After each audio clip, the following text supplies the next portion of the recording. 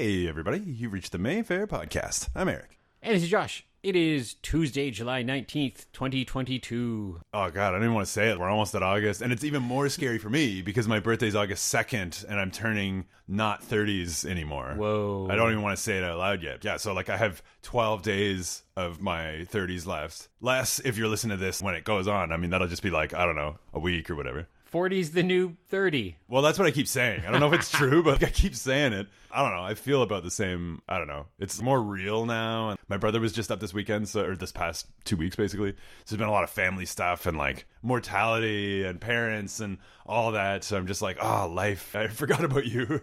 Gwen and I, a little while ago, made our way through the Dick Van Dyke Show. That's not at all what I thought you were going to say at the end of that sentence. Wait, this makes sense. Now we're watching That Girl, which is a shockingly good show. Very funny, late 60s, early 70s sitcom. Is it like a Mary Tyler Moore-esque? Kinda, yeah. A girl moves from New York State to Manhattan to be an actress, and it's her living in a really big apartment. There's shockingly a lot of canon. They reference older episodes where she was acting in a commercial or some other character shows up. But it's a really funny show. But I bring it up thinking about middle age or aging or whatever. Gwen and I have this running gag that started as actually looking up an actor. We're like, oh, I recognize that guy. Who is it? And it's somebody from Love Boat or somebody from MASH.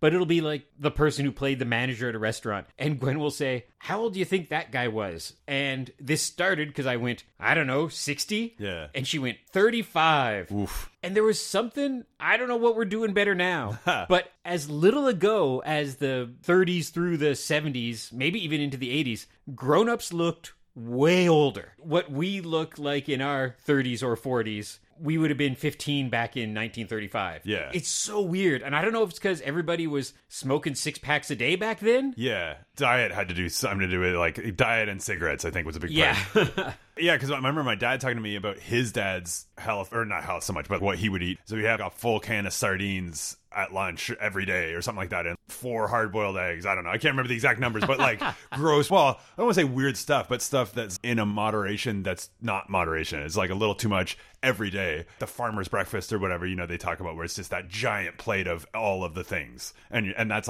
every day, and that's one meal. And then, smoking, pack a day, whatever. And so I'm not as shocked that his dad died when he was a kid still, because it seems like back in the day, yeah. I mean, and also it's there's a US versus Canada thing, health stuff and whatever. They're a little more stringent here, I think, certain things. For sure. I don't think our Subway has the shoe leather in the bread here. I'm not sure. That's why we don't get as good crazy junk food. True. Because there'll be some random chocolate bar or Pop-Tart or cereal that tries to get across the border and they look at the ingredients and they're like, well, you can't sell that in a grocery store. Yeah, and it's weird, the comparisons, especially US-Canada, the ones where it's quote-unquote the same thing, but it does not taste the same and it's not made the same. I just got a snack box. One of my friends got me, well, 2 of my friends, a couple. They got me International Yums, it's called. So it's every month is a different snack box from a different place in the world. And they were talking to Emily, oh, is that a good gift for him? And she's like, are you kidding? It's weird snacks. And so the first one came and it was from Thailand. It was interesting because I'm eating it. We destroy seaweed stuff and all really good. It's all really good. But that made me think, I was it's not I think any of it's unhealthy or unsafe, but you're just I can't read this. I don't know what's in this. I'm trusting that it's all good. There was some stuff that's chicken flavor or whatever, something like that. And I'm I don't think it actually has chicken in it, but I don't think Emily's going to eat that. And you sure as hell wouldn't eat that. No, I felt really bad the other day because Gwen and I were going grocery shopping, and in our neighborhood is a Korean market. Okay. And never been in. And in Chinatown, which I always think should not be called Chinatown. That seems like it's a loose term. Dumb white people calling it that. But there's grocery stores and stuff where I can totally get cool, weird chips and noodles and sauces, and they're vegan. And this Korean place, I felt so bad because we walked in and they were like, hello, and so happy to see us. And I just wanted to get some noodles or something. Everything I picked up, non-dairy ice cream or noodles or cool-looking chips or cereal, everything had shrimp in it. Wow. Everything had shrimp in it. And I'm like, this box of noodles, this must be fine. And it was shrimp. Oh, this looks good. It's like a peanut snack. Pick it up, shrimp. Everything had shrimp in it. So I couldn't buy anything. I felt bad, but I tried. I don't even eat shrimp, and I would be turned off by that. Well, I mean, but I wouldn't know what it tastes like, I guess, but then I would know I don't want to eat it. So yeah, I don't know if shrimp in the Korean community serves as just kind of like a filler, or they have plentiful of it, so they use it in everything. It'd be amazing if the only thing that didn't have shrimp in it was shrimp chips. You're like, well, that doesn't even make sense. I wouldn't be surprised. Well, that's sad. And I guess at that point, too, you don't want to just go up to the person and be like, okay, here's the thing. I'm a vegan. I want to get probably anything, pretty much. I just want to help. I want to support you. Yeah, but everything seems to have shrimp, and that's fine if that's your thing. I'm not judging.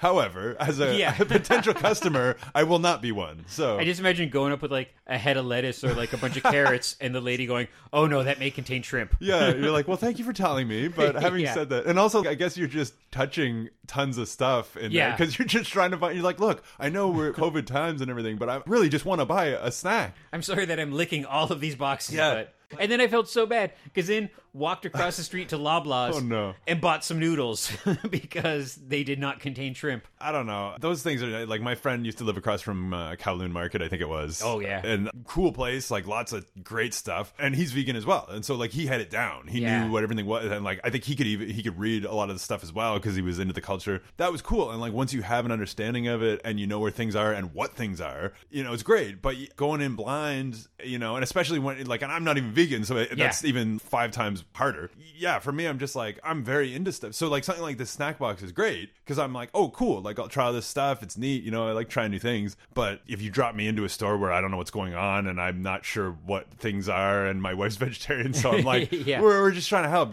So I get that feeling. And that brings up my eternal question that I always think about, especially with the States. I'm not sure about the UK, but we have a candy bar. Mm-hmm. There's a stained glass window above the door that says candy bar, in which we sell chocolate bars. But in the States, they call those candy bars. Yes. So in the States, do you say, I'm going to the candy bar to buy a candy bar? Or do they just say snack bar? Oh, maybe that's it. Do they call it a snack bar? Because, I mean, it's also like not just candy. Popcorn's not candy. No. I mean, I don't call it candy anyways, but... Let's all go to the lobby to buy ourselves a snack? Yeah. Treat. Snack? Well, both are valid, but treat bar sounds terrible. How's the song go? I'm pretty sure it's treat, but then Mr. Burns says snack, I think, so that's... I was hankering the other day, I wish we could sell hot dogs. We tried for a while. We had a little machine, but, if you're a multiplex and you're making 20 hot dogs a day and throwing most of them out, you're the multiplex. You got money to burn. Yeah. But that was our problem. Even very minimal. We would put on a couple of vegan dogs and a couple of hot dogs. And at the end of the day, there's like 3 left. And you're just kind of like, well, I can eat one again. Oh, God, I guess. Yeah. You might get so sick of that. It's that kid in the candy store, right? Like after day 1, you're like, hey, I got a free hot dog at the end of my shift. And then after 4 or 5 days, you're like, I think that places like a pizza shop where I'm like, I love pizza so much. But if I got pizza every day, even free, I'd probably not love pizza as much. Yeah, if we had money to throw around, and you hate to be wasteful, but so we tried it a few years back. Was that before your time? Yeah, even? Slightly before. Because I've seen the machine in the basement, I think, or whatever, and I also heard. I imagine the smell probably doesn't leave you after a while. Like if you're just at the candy bar all that time, and you're like, okay, all right, this is a lot. I mean, it's not like it's the Quickie Mart. We keep things clean here and whatnot. Yeah, that's the thing. Like, how long has that vegan dog been on there? Yeah, 17 days. And also with the vegan dog, was it a totally separate tray? I would imagine it had to be. Well, so what we did, and as a vegan, I gave my thumbs up to this that it made sense. Is that it went from top to bottom, and there was 8 rows. So at the top 2 rows, we would put a couple of vegan dogs, and they would spin in their little thing. And in the bottom, we put 4 meat dogs. Okay. So they would never touch. And I think that was good enough. Yeah, people walk in every once in a while and are like, oh, do you have hot dogs or nachos? And I'm like, no, we don't got any of that. Or they'll be like, do you still have hot dogs? As if they were just here last week. And you're like, okay, the fact that you think we still have them means you haven't been here in 7 years? Maybe 6-7 years? Cause that's always good. Yeah, because we didn't have it when I started, and that was like 5 years ago. Gwen and I watched some stuff from this place called Dumb Industries. And they do podcast and streaming events, and it's a lot of alum from Mystery Science Theater. So there it is. It's Frank Conniff and Trace Bellew, who are the mad scientists, and then Mary Jo Pehl, who is one of the writers and performers. They just do kind of talk show things. They do riffing. They do stuff like that. But what I really like, I'm a sucker for this stuff, is before their event, they'll have half an hour of just old trailers and commercials, and they have stuff for the drive-in. Get snacks at the drive-in. And I think a lot of it is when hamburgers were kind of a newish thing. And they're like, get a delicious burger at the drive-in. They had burgers and they had chili. Oh. And can you imagine if we had chili? I can't even, or like pizza as well. Like, I find that so funny. The old, when pizza was obviously a new, like new to America, probably at least. Because they're just like, oh, get this new pizza at the snack bar. And it just looks horrific, not good at all, despite what they'd have you believe. Yeah. And so, yeah, I think about that too. Imagine working this snack bar where you're like, you're making pizza, you're making hot dogs, you're making burgers, you're making nachos and popcorn and all the others. That sounds horrific. And there was one in the ad, it had a different name, but it's what Canadians call sloppy joes. Okay. And I think Americans call manwiches, which is strange. Yeah, I mean, that's at least the title of the company name. Yeah. Manwich, so maybe it's like an iPod where they just call it that now. Yeah. But can you imagine, on both sides of this coin, preparing sloppy joes at a drive-in in the 50s and then receiving and eating that sloppy joe in your car at the drive-in in the 50s? There's probably not a lot of health and safety board stuff going on. No, and let's be honest, like, it's probably just a hamburger bun from the hamburger and chili from the chili. And so this is not a finesse move that they're doing here. Well, it is in another way. They're totally finessing you out of thinking it's, oh, elaborate new dish. You're like, no, it's not. But I keep meaning, I don't know how well it would look blown up 4K, but seeing if we could find some of these ads on YouTube and just randomly playing them, because I think they're a lot of fun. Well, yeah, and I know there are Blu-ray releases of more so trailer compilations, but I'm pretty sure they have both of those. And I had at some point or another something like that, because I mean they did them on DVD first, and like I know they have remastered. I can't even remember what company it is now that does it, but like 6 to 8 hour trailer compilations. They're great, but I'm also like, who's sitting down and watching? Like, that's not a one sitting thing. That's got to be in the background of a party or something. AGFA put out some of those, right? I think During so. COVID and junk. Yeah, and so like I know they exist. Yeah, I'm not sure if they have one that's just interstitials and like drive-in stuff. I mean, they must. They have everything now. Speaking of AGFA, you and I both watched Rock and Roll High School on Saturday night. It's so good, man. It's so good. I already loved it, but watching it there, and I gotta say, like the first 5 minutes, I was a little nervous because I was like, oh, is this gonna be cringe, so obvious humor that it's not even funny? But it is funny. It is Airplane-esque at times. And I wore my Ramones shirt. My friend Mika wore her Ramones shirt. Yeah, I saw one of your friends had one, and I was like, oh, they're prepared. I don't have a Ramones shirt, otherwise I would have done it. And then my friend Ren, because he's funny, wore a Spinal Tap shirt because that's the closest thing he had. But then I walked in and you were chatting with our super customer, Anne, strangely enough, seemingly on the topic of a porn museum in New York City. Yeah, I didn't start it. It was because cinema was after Rock and Roll High School. Oh, okay. So I don't know, somehow it got to like Lee's Porn Quest, you know, where he'll sometimes, usually not, but sometimes play stuff. And I was like, just to be clear, I was presenting it, but I was like, it's not porn. But she and Brad had a lovely story of Brad when he was in high school. I don't know how old, if he was 13 or 18, asked a girl to Rock and Roll High School and she shot him down. Ooh. And he got sad and he didn't go see Rock and Roll High School and then missed seeing it on the big screen. And so had seen it in the years to pass. Okay. But this, 40 years later, was him seeing it on the big screen for the first time with Anne. But so it was just this lovely nerd story of being shot down in high school. And I'm like, that's good, because you don't want to date a girl in high school who doesn't support your love of the Ramones. Well, yeah, and like I didn't even hear that part of the story. Like, I think I was too caught up on the New York Porn Museum part of it. But still, and also I had like seemingly booted them from the couch because we both loved the same. Their seat. We love the same couch, and I beat her there by a couple of minutes. But then I was like hanging back just because the credits were rolling for the other movie. So I was like, I'll just let it, spill out. And then she kind of busted up and was like, "No one's sitting here," and I was kind of like, "Oh, yeah, it's just," and I'm like, I'm not even sure how. I'm a nice guy. I would have let them have the couch, but they're nice too. So it was like a nice off. They let me have the couch, and they were like, "Our name is on that table," and then I looked down and the table wasn't there. And then I was like, the table's not even here. And then it was over by a different couch, and there was a couple there that were about to leave, and they were like, "Oh, is this the table?" And I was like, "Look, I'm not accusing anyone, but I got them." And I was like, their name's on it. And so they looked, and they were like, "Oh, hey, there it is." And so there's this weird Mayfair moment of all these people being like, "Oh, where's the table? I'm on the table." Everybody arm wrestling over who gets to not have the seat. Yeah, and I mean, they got the same exact couch, just on the right-hand side instead of the left. Yeah, it was fine, but it was just, it was a funny little moment, and I didn't actually realize who it was at first, and then I was like, oh, God, I'm like halfway through talking to him, I was like, oh, yeah, no, I've known you for literally years. Yeah. So, yeah, it was fun. Rock and Roll High School, the music's great. The Ramones are so wonderfully terrible. I'm not an actor, and I can do better than them. Every line was just just flat. Oh, just amazing. Comedy's not evergreen, especially high school comedy from back then. So there was a couple of moments in there that were a bit cringy. Mm-hmm. But you're right, some genuine great comedy. So there's one thing, and I can't believe I've never noticed it before. See if you notice this weird plot hole. So Riff goes up and buys 1,000 tickets? Or 100 tickets for $1,000. 100 tickets for $1,000. Never references where she got $1,000. Yeah. Never takes money while she's reselling the tickets. Right. Well, not even reselling, just giving them out. away. So you think there would be a plot point where she steals $1,000 from her parents, or she's been saving up for all year long, or people are giving her $10 in the hall. That's what I thought we would see. Yeah, but they just, how much for 100 tickets? $1,000. Here you go. Why 100? What number was it? Like, there was no indication. Is that every kid in the school, or is it just like yeah, why 100? It wouldn't have been that hard to, in the lead up to that, her say, oh, I got $10 from 100 kids at school. But that just, for some reason, that of all the dumb things in the movie went, where'd Riff get $1,000? And also the fact that the principal took away their 2 tickets, and then you're like, okay, so there's 98 other tickets, and so are all those 98 people going? Second of all, you can't find 2 people who are like, oh, it was so nice of you to give us those free tickets, and you can have them now because you literally did everything.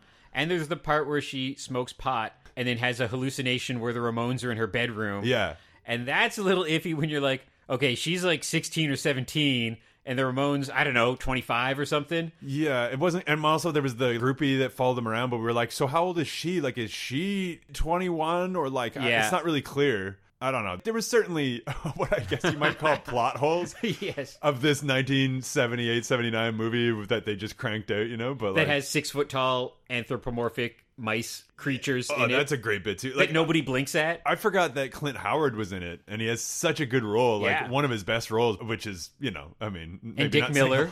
Yeah, obviously, and he has one of my favorite lines too, where it's like, those so Ramones are ugly, ugly people. He's so mean to the Ramones. Yeah, and it was Paul Bartel, I think, was the name I was trying to think of. Yeah, he was good. Yeah, he was just, I love that, just him transitioning from being the like stuffy teacher to being a huge Ramones fan. And besides for the part where Riff tears his clothes off in, I think, the principal's office. Well, they were also kind of grinding, almost like they were like dancing and like, yeah, that's a little weird. What's going? And my brother too was like, and he's a teacher, not that even matters, but he was like, this feels a little weird to me.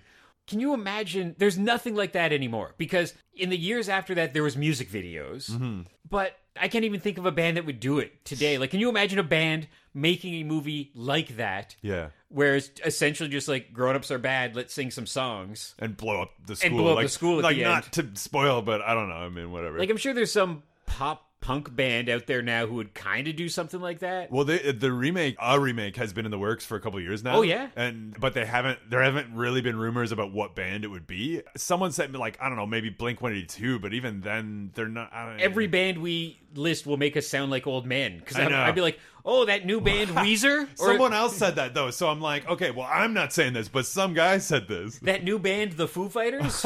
Like, yeah, because like, it's so hard from the lens of, you can't picture 1979 and the Ramones, because like, how were they pictured that? Because that was right before they worked with Phil Spector and they were trying to blow up as more of a pop band. Well, and you got to remember, the Ramones never had a top 10 hit. I think never had a number 1 album, so it's not like it was whoever the number 1 band at the time was. They were a Roger Corman-esque.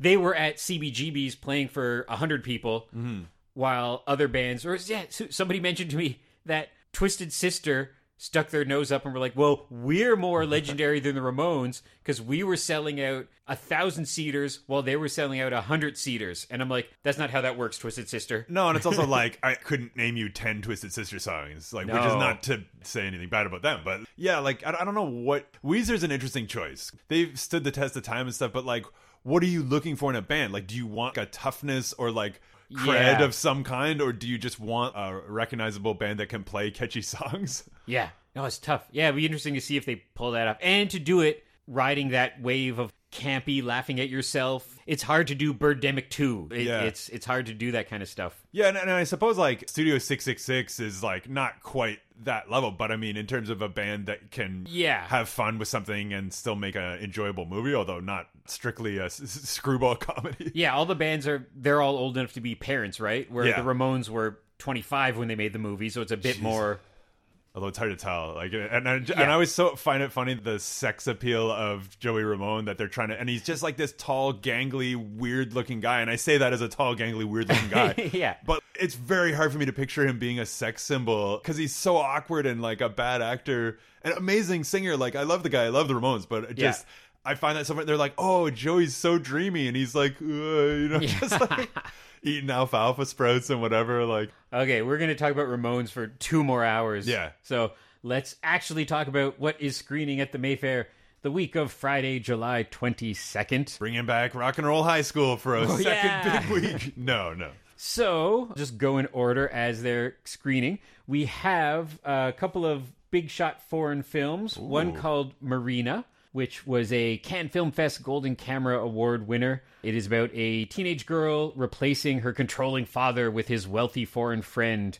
during a trip to the Adriatic Sea. I didn't know you could just do that. You just replace your dad with someone better. Yeah, I think so. I think that's what this movie's about. That's all right. Is the Golden Camera like a best directing thing, or is it just... I get them mixed up. I forget if Golden Camera is for cinematography. Okay. Cannes has so many awards, it's hard to keep them track They're sometimes. a golden blank award, basically. Yeah, they did something good. Yeah. It either looks really good or has been directed well, but you'll find out. Yeah. Then the other new film this week is Both Sides of the Blade with Juliette Binoche.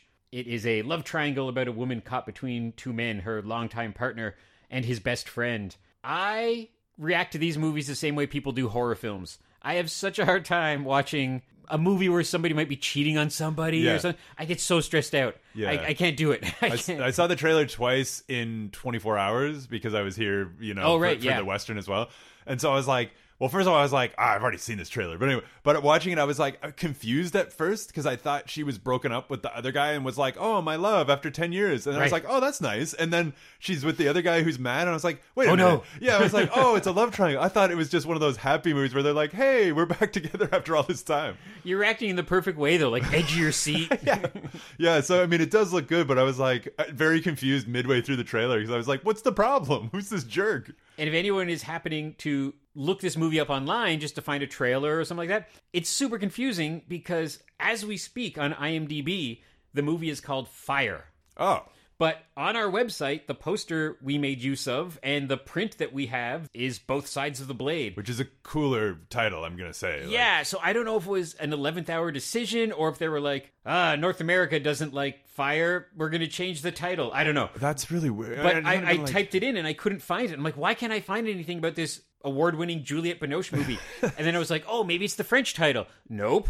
And then I just cross-referenced the director and then found Fire. And then it was like, oh. That's it there. So, Fire or Both Sides of the Blade is what we are screening starting next week. But then also over there, it's not called Pho, I'm assuming. No. So, like, what the hell? Anyway, I wonder if the movie has something to do with fire. Yeah, we don't. From the trailer, we're not clear on that, but you know. And the movie itself is fire in the sense that it's a great film. So, I mean, you want to see that. But see, you're young and hip. You're using the. So I'm not turning 40 at all. We can cast Rock and Roll High School. Oh, jeez. So then after that, speaking of AGFA, we've been booking a lot of films from them, and the reason is because they've gone purely digital. Ooh. Basically, torrent is a dirty word, deservedly, because people use it to steal things, and then artists and comic book pros and writers go, please don't steal my stuff. I need to pay my rent. Fair. But using that technology, what it was meant for is stuff like this. A distributor sending a theater in another country far away a movie. So we download it. It takes forever because it's enormous. And then now, instead of having to send like money orders and stuff, all that's fake digital money too. Yeah. So it's getting easier and easier to interact with these indie distributors. And we love AGFA. Look up AGFA. Everything they have is good. Amazing. So we're playing Tetsuo the Iron Man. Oh my God.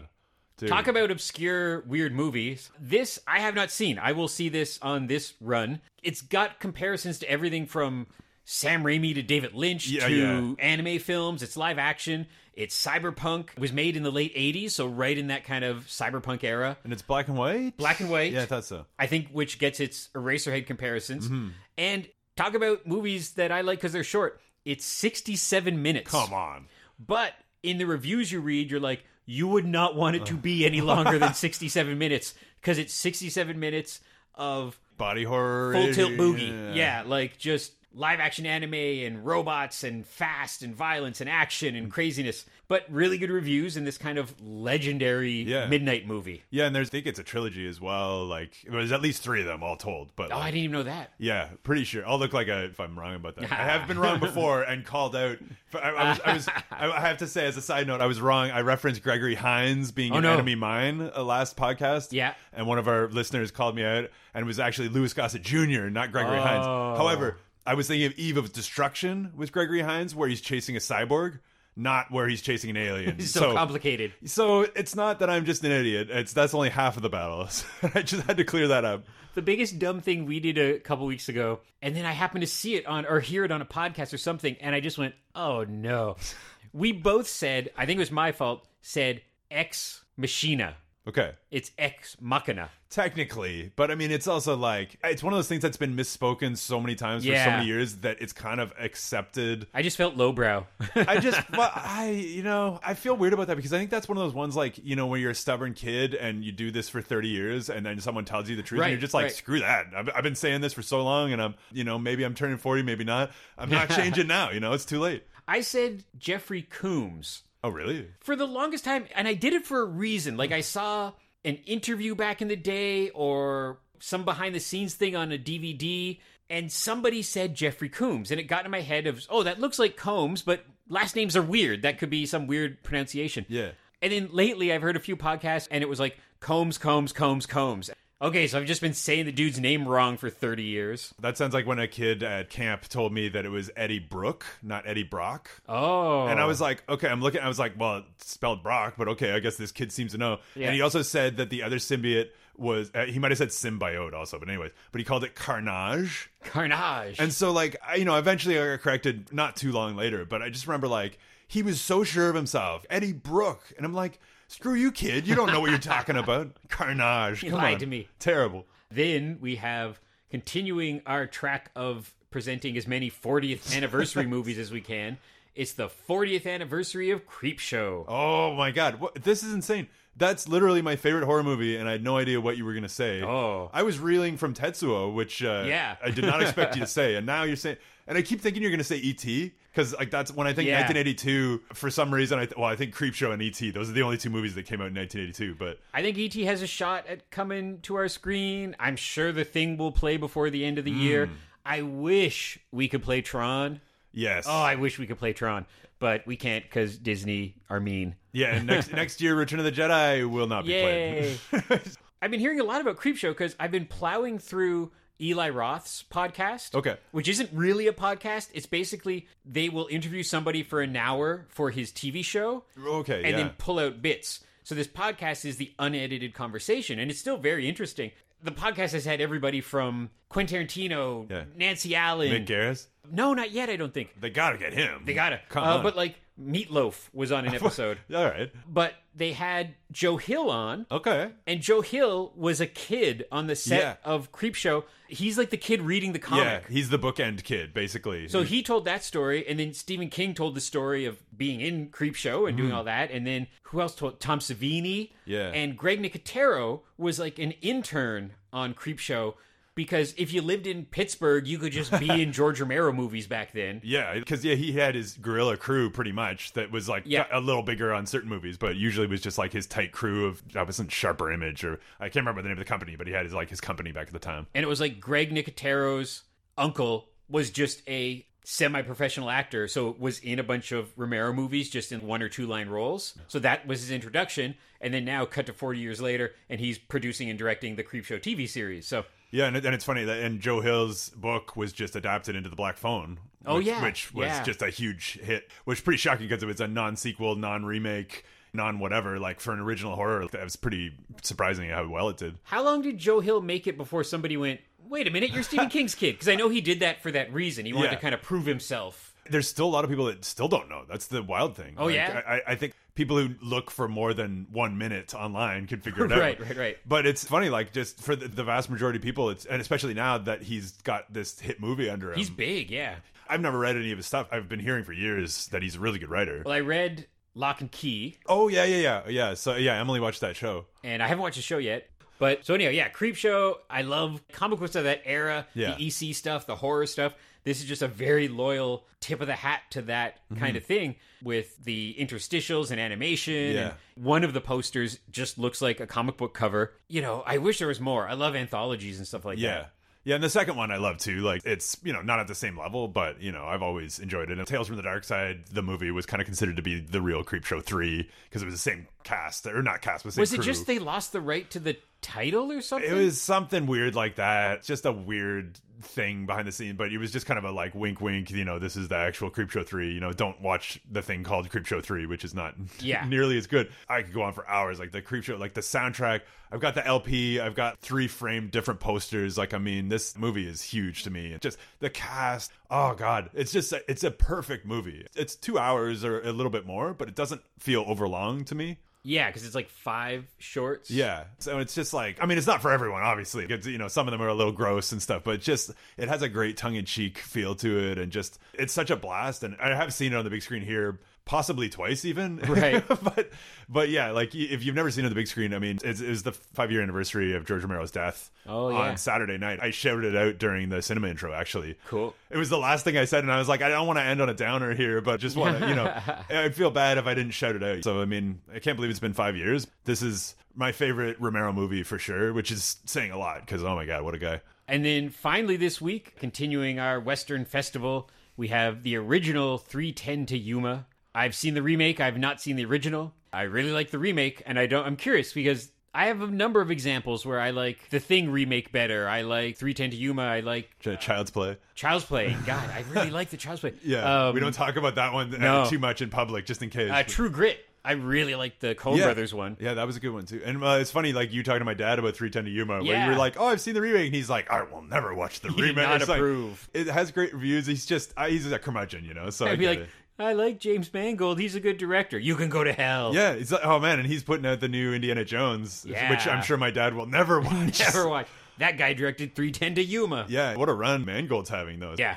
You know, you don't bet against Mangold at this point. Mangold, I think, is one of those filmmakers where, you know, not all of his movies are 5 out of 5, but I don't think he's done a movie that I was like, didn't like it.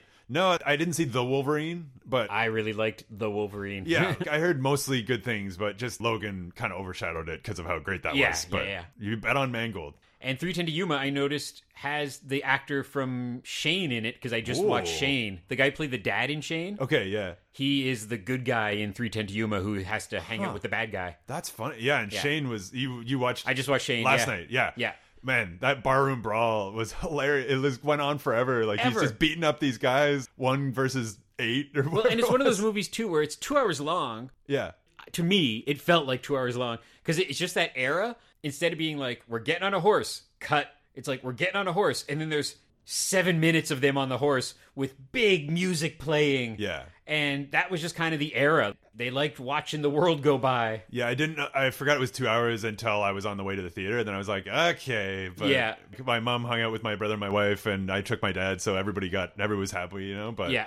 I found the little kid to be a little annoying at times, but that's my only complaint, really. I was going to say, I can criticize it because we're not screening it anymore, so I don't got to worry about tricking everybody to go see it. But it was good, and I'm always glad to see movies like that on the big screen. It didn't help that I saw it after High Noon. Right, which was so good. Which is so good and so different, whereas Shane is pretty traditional. Small town in trouble, mystery man comes to town, bad guys, the end. Yeah. You know, it's very ABCD. And especially that I was kind of raised on the Clint Eastwood stuff, which is very down and dirty and anti-hero.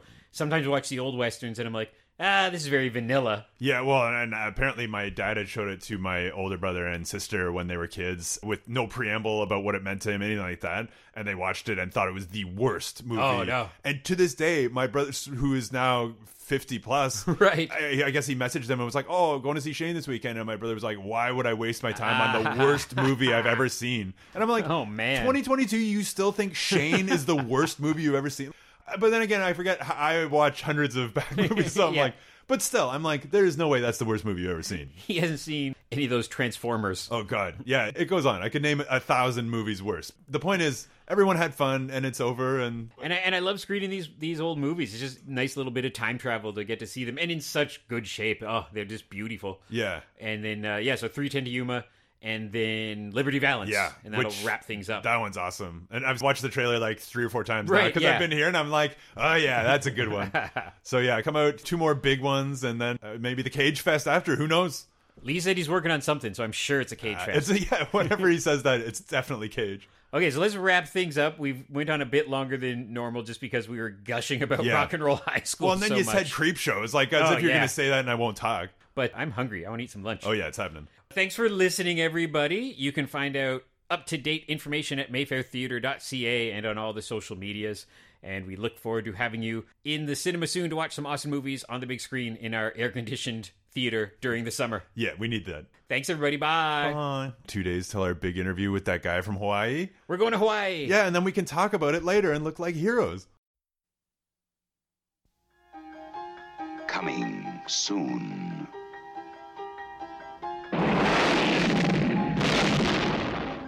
Jolting tales of horror. Creep Show. From the author of Carrie, The Shining, and Cujo. And the creator of Night of the Living Dead and Dawn of the Dead. You'll scream at ghastly ghouls, cringe at weird kids, and shiver at the doings of evil doctors. This is going to be extremely painful, Mr. Verrill. Creep Show will grab you, grow on you, and give you the creeps. No, this is going to be an entirely new experience. Creep Show, the most fun you'll ever have being scared.